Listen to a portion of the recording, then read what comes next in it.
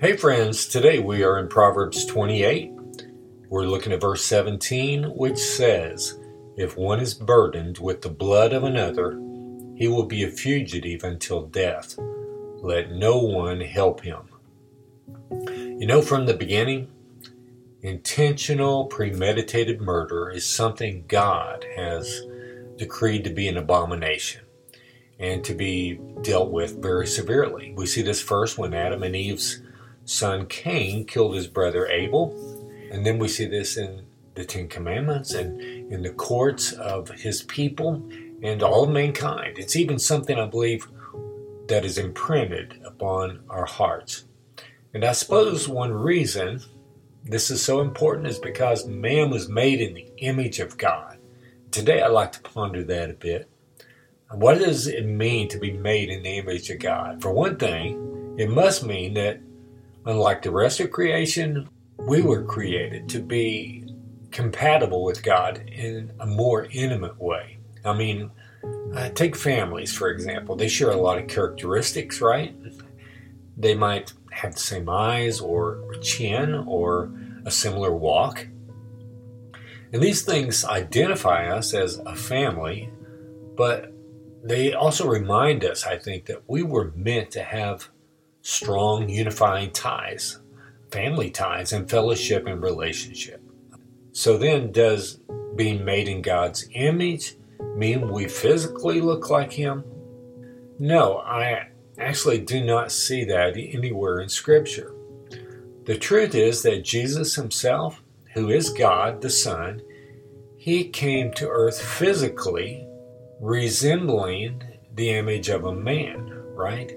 He came as a man. And yet, speaking of Jesus, quoting from Colossians 1:15 says, "is the image of the invisible God." So we were made in God's image, but Jesus is that image. So even as a physical man, He had the invisible qualities of God. And so it stands to reason that Adam and Eve had something invisible about them that mirrored God. Something that would give them the ability to fellowship with God. Maybe some of the characteristics of God that would provide a way for them to be in relationship together.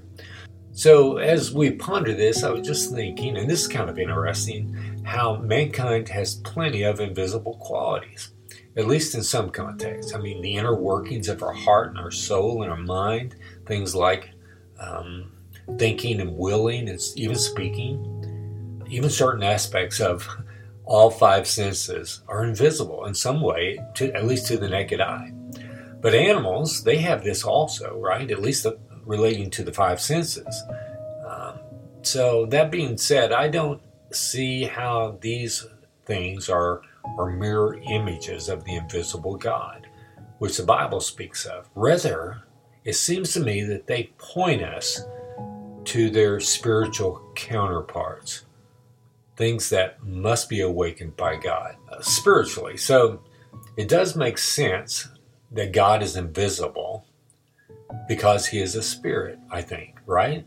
In John 4:24, Jesus said this, "God is spirit, and those who worship Him must worship in spirit and truth." The Holy Spirit we know is invisible. Jesus told Nicodemus this very thing in John chapter 3. He compared it to the wind, which moves things. And so we see evidence of something that is invisible with the Holy Spirit working in our lives. And so if our five senses maybe has spiritual counterparts, that would mean that there is a way for mankind to have fellowship with God.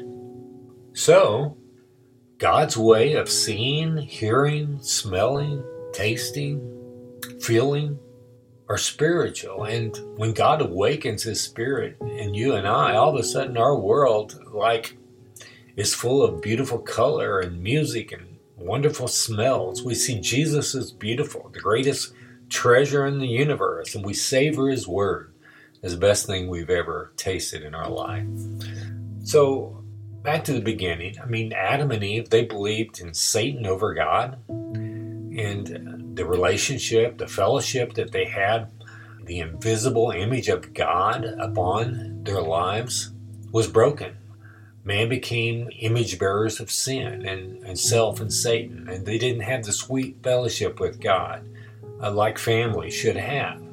But still, God created us in a fashion so that this sweet spiritual camaraderie with God could be restored, even for those who never had experienced fellowship with God before. And I know we've strayed from the text somewhat, but let me read it again.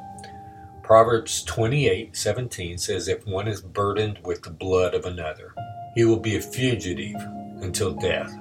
Let no one help him.